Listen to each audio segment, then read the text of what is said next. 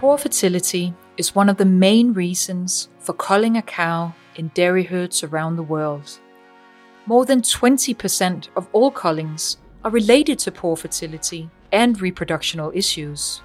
An infertile cow has a huge long-term impact on the production and longevity of your dairy business and ultimately your profit. To help give us the best tips on how to overcome poor fertility, I've invited two breeding experts to join me in the studio. Claus Langdahl, Senior Breeding Manager for VikingHolstein, and Peter Larson, Senior Breeding Manager for VikingJersey. This is the Breedcast, produced by VikingGenetics. I'm your host, Louise Rønn Svane. So, hello and welcome to the studio, Claus and Peter. Thank you. Very nice to have you with us today. So, Claus, we'll start with you. You work with Holstein farmers around the world. What are the main reasons for poor fertility and reproduction issues that they come to you about? What we see in the Holstein breed in general is that it's a breed that has been for several decades been heavily selected for high production.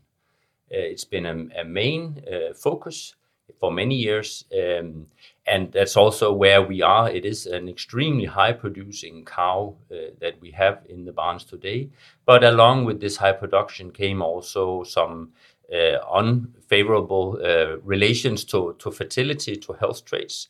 In this case, poor fertility coming, you could say, from having prioritized production way too high. So I think that's the main issue that I hear from farmers saying that, well, the cows, they milk enough. The issue is actually get them pregnant, get them bred back so they're ready for another lactation.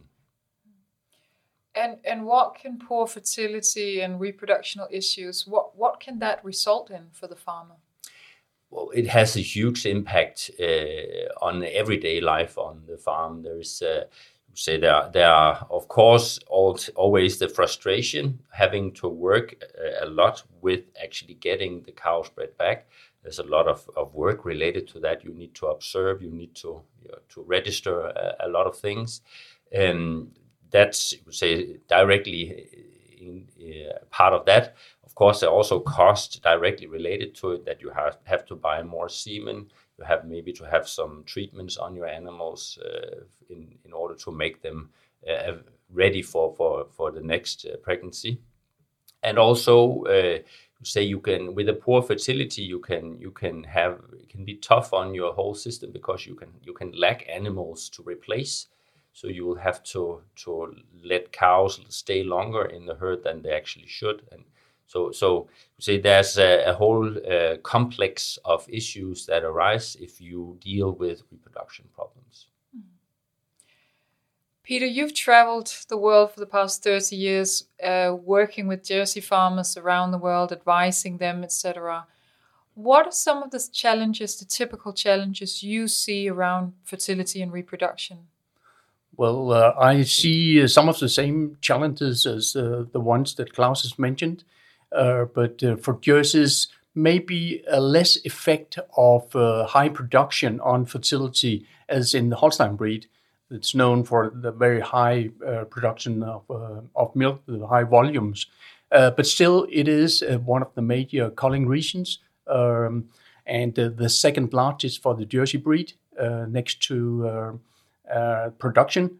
And for that reason, it is very important that we focus on this, because we don't want the farmers to face involuntary culling. We want them to make the decisions themselves on what animals do I want to cull, because I have better, younger animals that I'd rather focus on and breed with. So involuntary culling is certainly not what the breeders want, and that's something that some farmers around the world face because of poor fertility. Mm-hmm. And what are some of the challenges around? I know there's something around timing and the insemination as well with regards to fertility.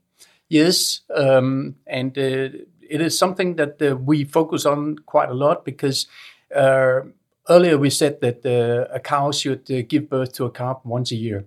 And now some farmers prolong the lactation to make better profits, have a longer and higher milk production. So the ideal or optimal time to breed a cow is not necessarily as it was earlier, and it can differ from management to management conditions. So whether you are producing under subtropical or tropical conditions, or here in the Nordic countries, could actually also affect the decisions on when to breed the cow.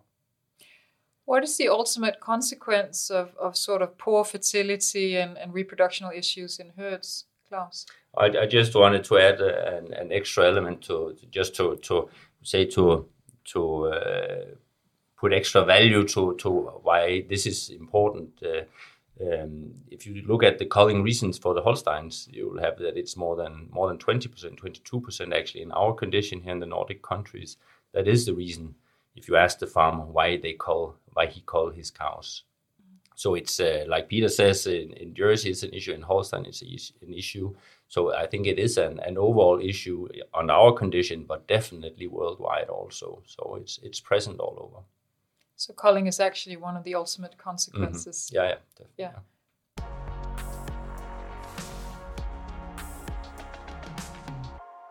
Okay, so what I'm hearing is that poor fertility, it sounds like it's also a combination between genetics, management, environment, all these different priorities, so to speak, that we have in a herd. Let's try and look at ways to overcome these challenges, because I know those are the solutions that you work with. Peter, when a Jersey farmer comes to you and says he's struggling with fertility and reproduction in his herd, what are some of the first things that you recommend that he takes a look at? Well, first of all, he needs to take a look at the genetics in his herd, and also what genetics he has been using over the last period or last years, affecting the current herd. But of course, he also needs to take the current conditions into consideration. Are the bulls that I use, are the genetic level that I work with, is it affected by environmental factors or other conditions coming from outside? But the genetics is definitely very, very important. And we've seen some of the populations has actually had a negative genetic trend over the last years. We try to include both the female fertility and other traits of economic importance, especially production, into our overall breeding value NTM. And the NTM includes all and tries to balance out the involved traits so that you get progress for all of them. So in that way, we've managed, even we have a good progress for production, also to have a positive trend for fertility. Claus, what's it like with Holstein? What if I came to you as a Holstein farmer saying, I'm struggling with this, and I know poor fertility is one of the biggest pains for Holstein farmers. Where would you start? What would you look at? I will, first of all, as Peter said, I'll put some focus on the genetic. So that's the foundation of everything you work with in your herd. It needs to be optimized as much as possible in this. But again, also knowing that this is a complex where management, the environment, whatever we offer these animals, and in every day, that's of course affecting this a lot. But actually, the genetic part is very important in this. And I think what we see is that there is a good response to this balanced breeding, as Peter is also mentioning, say to keep, of course, focusing on high production, because that's where the farmer makes his income. He needs income for his herd, but definitely to cut down the costs also, for example, via a better reproduction in that. So not to be too fixed on one way of breeding, but keeping this overall view and the balance in the animals, so they can last this high production for a long time. Mm-hmm, mm-hmm. What are some of the examples you've seen either on the home market or out in the world where you visited other farms as well of a farmer, really turning a business around by focusing on health, fertility, and production? I think the Nordic farmers they have realized the need to have these indexes in focus when they do the selection, and they can say, even though it's a relatively small part of what you experience on the animals, that is actually the genetics, but you can easily see that there are some nice trends in the way the animals they react, the genetic trends in them. We have had a nice genetic progress in production, but also realized kilos of milk from the cows. They are producing a lot. They are hardworking animals in this. But at the same time, we have also experienced that they have become more healthy and they have become more fertile. And that's, I think, a perfect example of balancing this out as it is.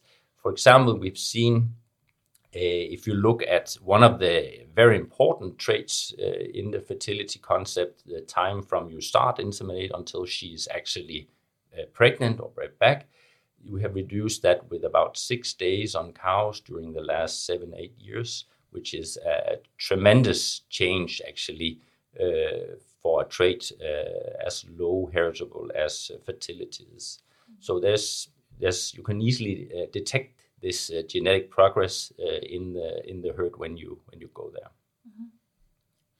Well, a comment to what Claus mentions about the insemination period from when you make the decision until the cow is pregnant.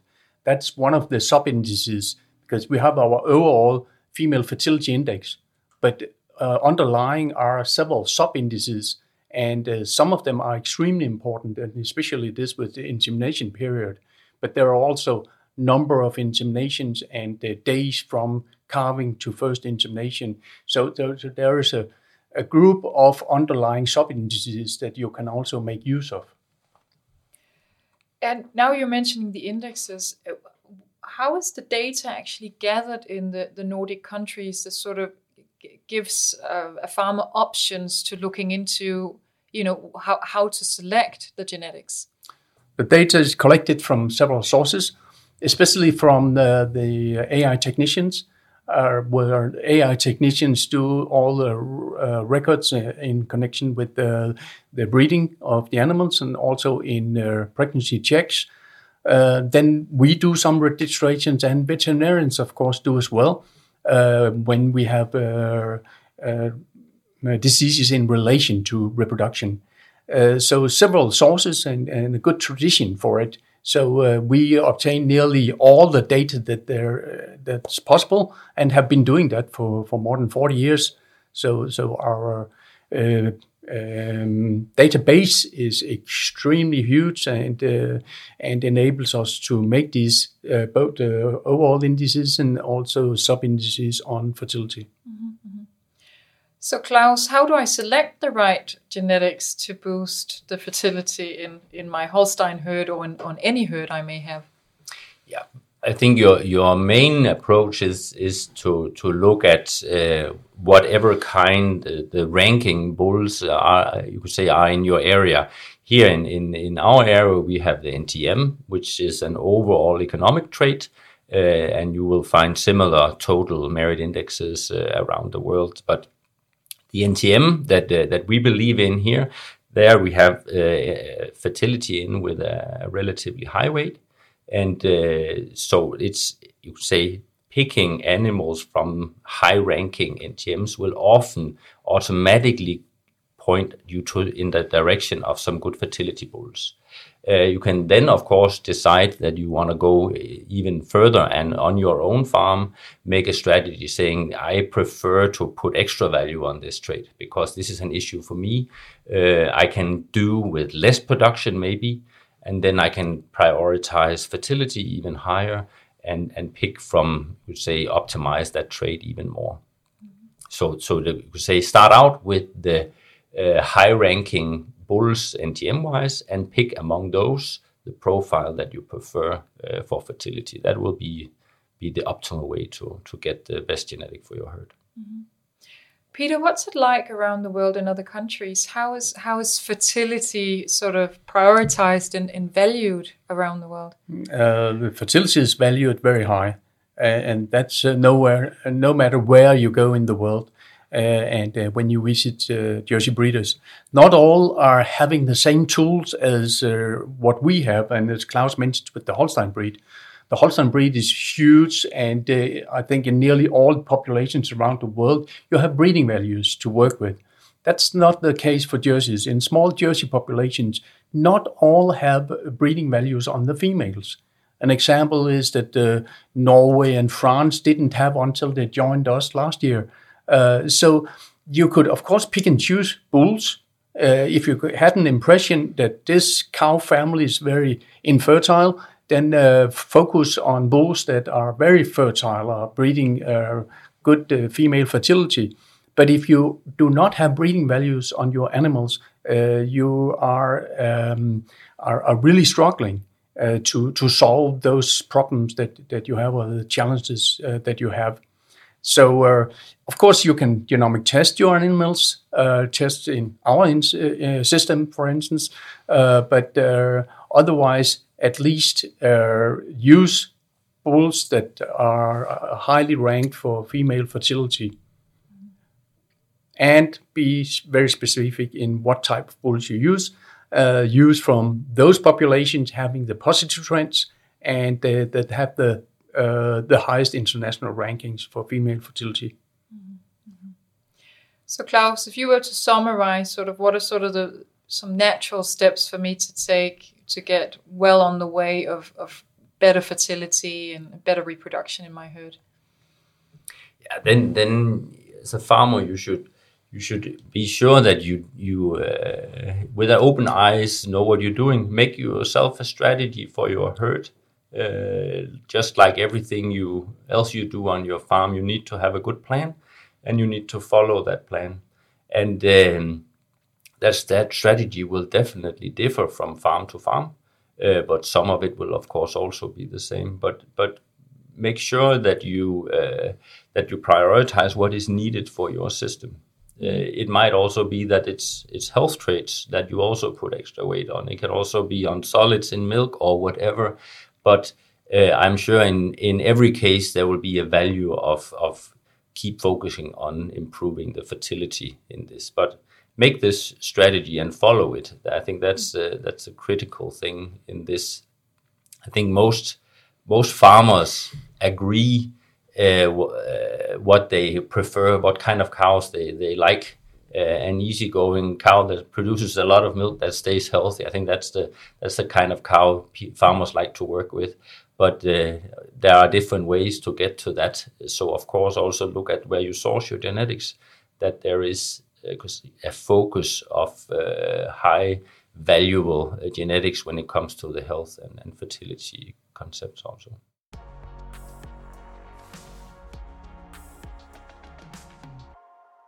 So we've looked at some of the challenges around poor fertility and also the solutions. Now I think it'd be fun to take a look ahead.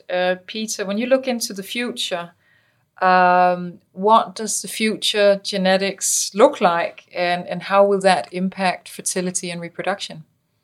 Well, I think we will at least will keep the current pace or genetic trend for female fertility. Keep focusing on having very, very good female fertility. But I think we will in near future add male fertility so that you can focus on both when you optimize your reproductive results in your herd. Male fertility is a matter of what bulls are giving the best fertility result, what semen is giving you the best fertility result in your herd. A way of doing this is, or to developing this is to introduce batch coding, and we have done that. That means that we can follow the semen from when it's produced, from what's happening in the barn, the day the bull produces the semen, what's happening to the semen in the lab, what's happening after the lab when it goes to AI technician and into the cow in the herd. So we can trace everything back and we can optimize on all the procedures from the barn through the lab, through what's happening out there when AI technicians or farmers themselves are doing the insemination. In that way, we can optimize on their male fertility, but we can also optimize female fertility. But male fertility and the quality of semen will be affected by this. And I think just as an addition to this, that it's, say, the speed we have today in the breeding program with genomic bulls and having a huge replacement of new genetics coming in all the time, there we will actually see a natural selection for better semen quality. Because if a bull is not good in semen quality, then there will be other ones taking over from him quite soon. So there is a natural selection, kind of a natural selection in the semen quality as well in the system we run today, which will of course also benefit on farm level. Mm-hmm. Now that we're talking fertility and reproduction, there's quite a bit of buzz around sexed semen, which will actually be a topic for our next breedcast. How can, just briefly, Claus, how can sexed semen be an additional tool to consider when breeding for better fertility and reproduction? That's a really interesting change we see these years, moving fast towards more use of sex semen on dairy animals. And it has a logical reason for this big change, because it opens up a lot of opportunities on farm level to do decisions to optimize your herd in a much better way. But I think it's relevant, I would say, in this topic that we talk about here to underline that, say, you can do a lot of things, but you are almost always depending on a good reproduction. Say, if you do not get your animals bred back, then you are in trouble. Say, so everything from there on can be improved, but you need to have that as a focus. Fertility in your animals, so you can get them into production, you can have them replaced in the right speed and so on. I think that's crucial in this. But that's also what we see. We see a lot of skilled farmers in this. They are very good. There's a lot of techniques also connected to it these days to help support the farmers in the management. And we also see good trends genetically. So say we are moving the breeds in the right direction, and you say it's ready to take the next step to use these newer tools with sex semen in a more efficient way. Peter, any sort of closing thoughts from your end? No, but it makes good sense to focus on male fertility, on the batch coding. When working with sex semen, it's even more important to try and optimize all procedures so that we are getting the same results as what we are getting with conventional semen, and so that we can be sure that our sexed products will make just as good results as our conventional products.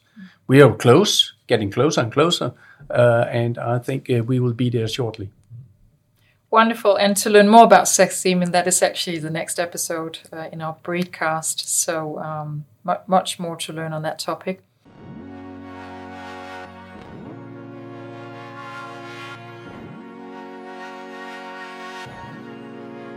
Thank you so much. That's all we had for our breedcast today. We have looked at how to overcome poor fertility in dairy herds, and we, thanks to you, have discussed some of the new technologies available and coming on the horizon. If you'd like to learn more, do visit our reproduction best practices area at VikingGenetics.com, and you'll find that under the management tips menu. I want to thank you, Claus Langdahl and Peter Larson, very much for sharing your insights with us. And thank you everyone out there for listening. If you have an idea for a topic in cattle breeding you'd like us to focus on in a future breedcast, please reach out via the Viking Genetics website or send us a message on our fast-growing Facebook page, VikingGenetics. My name is Louise Rønn Svane. Please join me for the next breedcast on how sex semen can make your dairy business even more profitable and sustainable.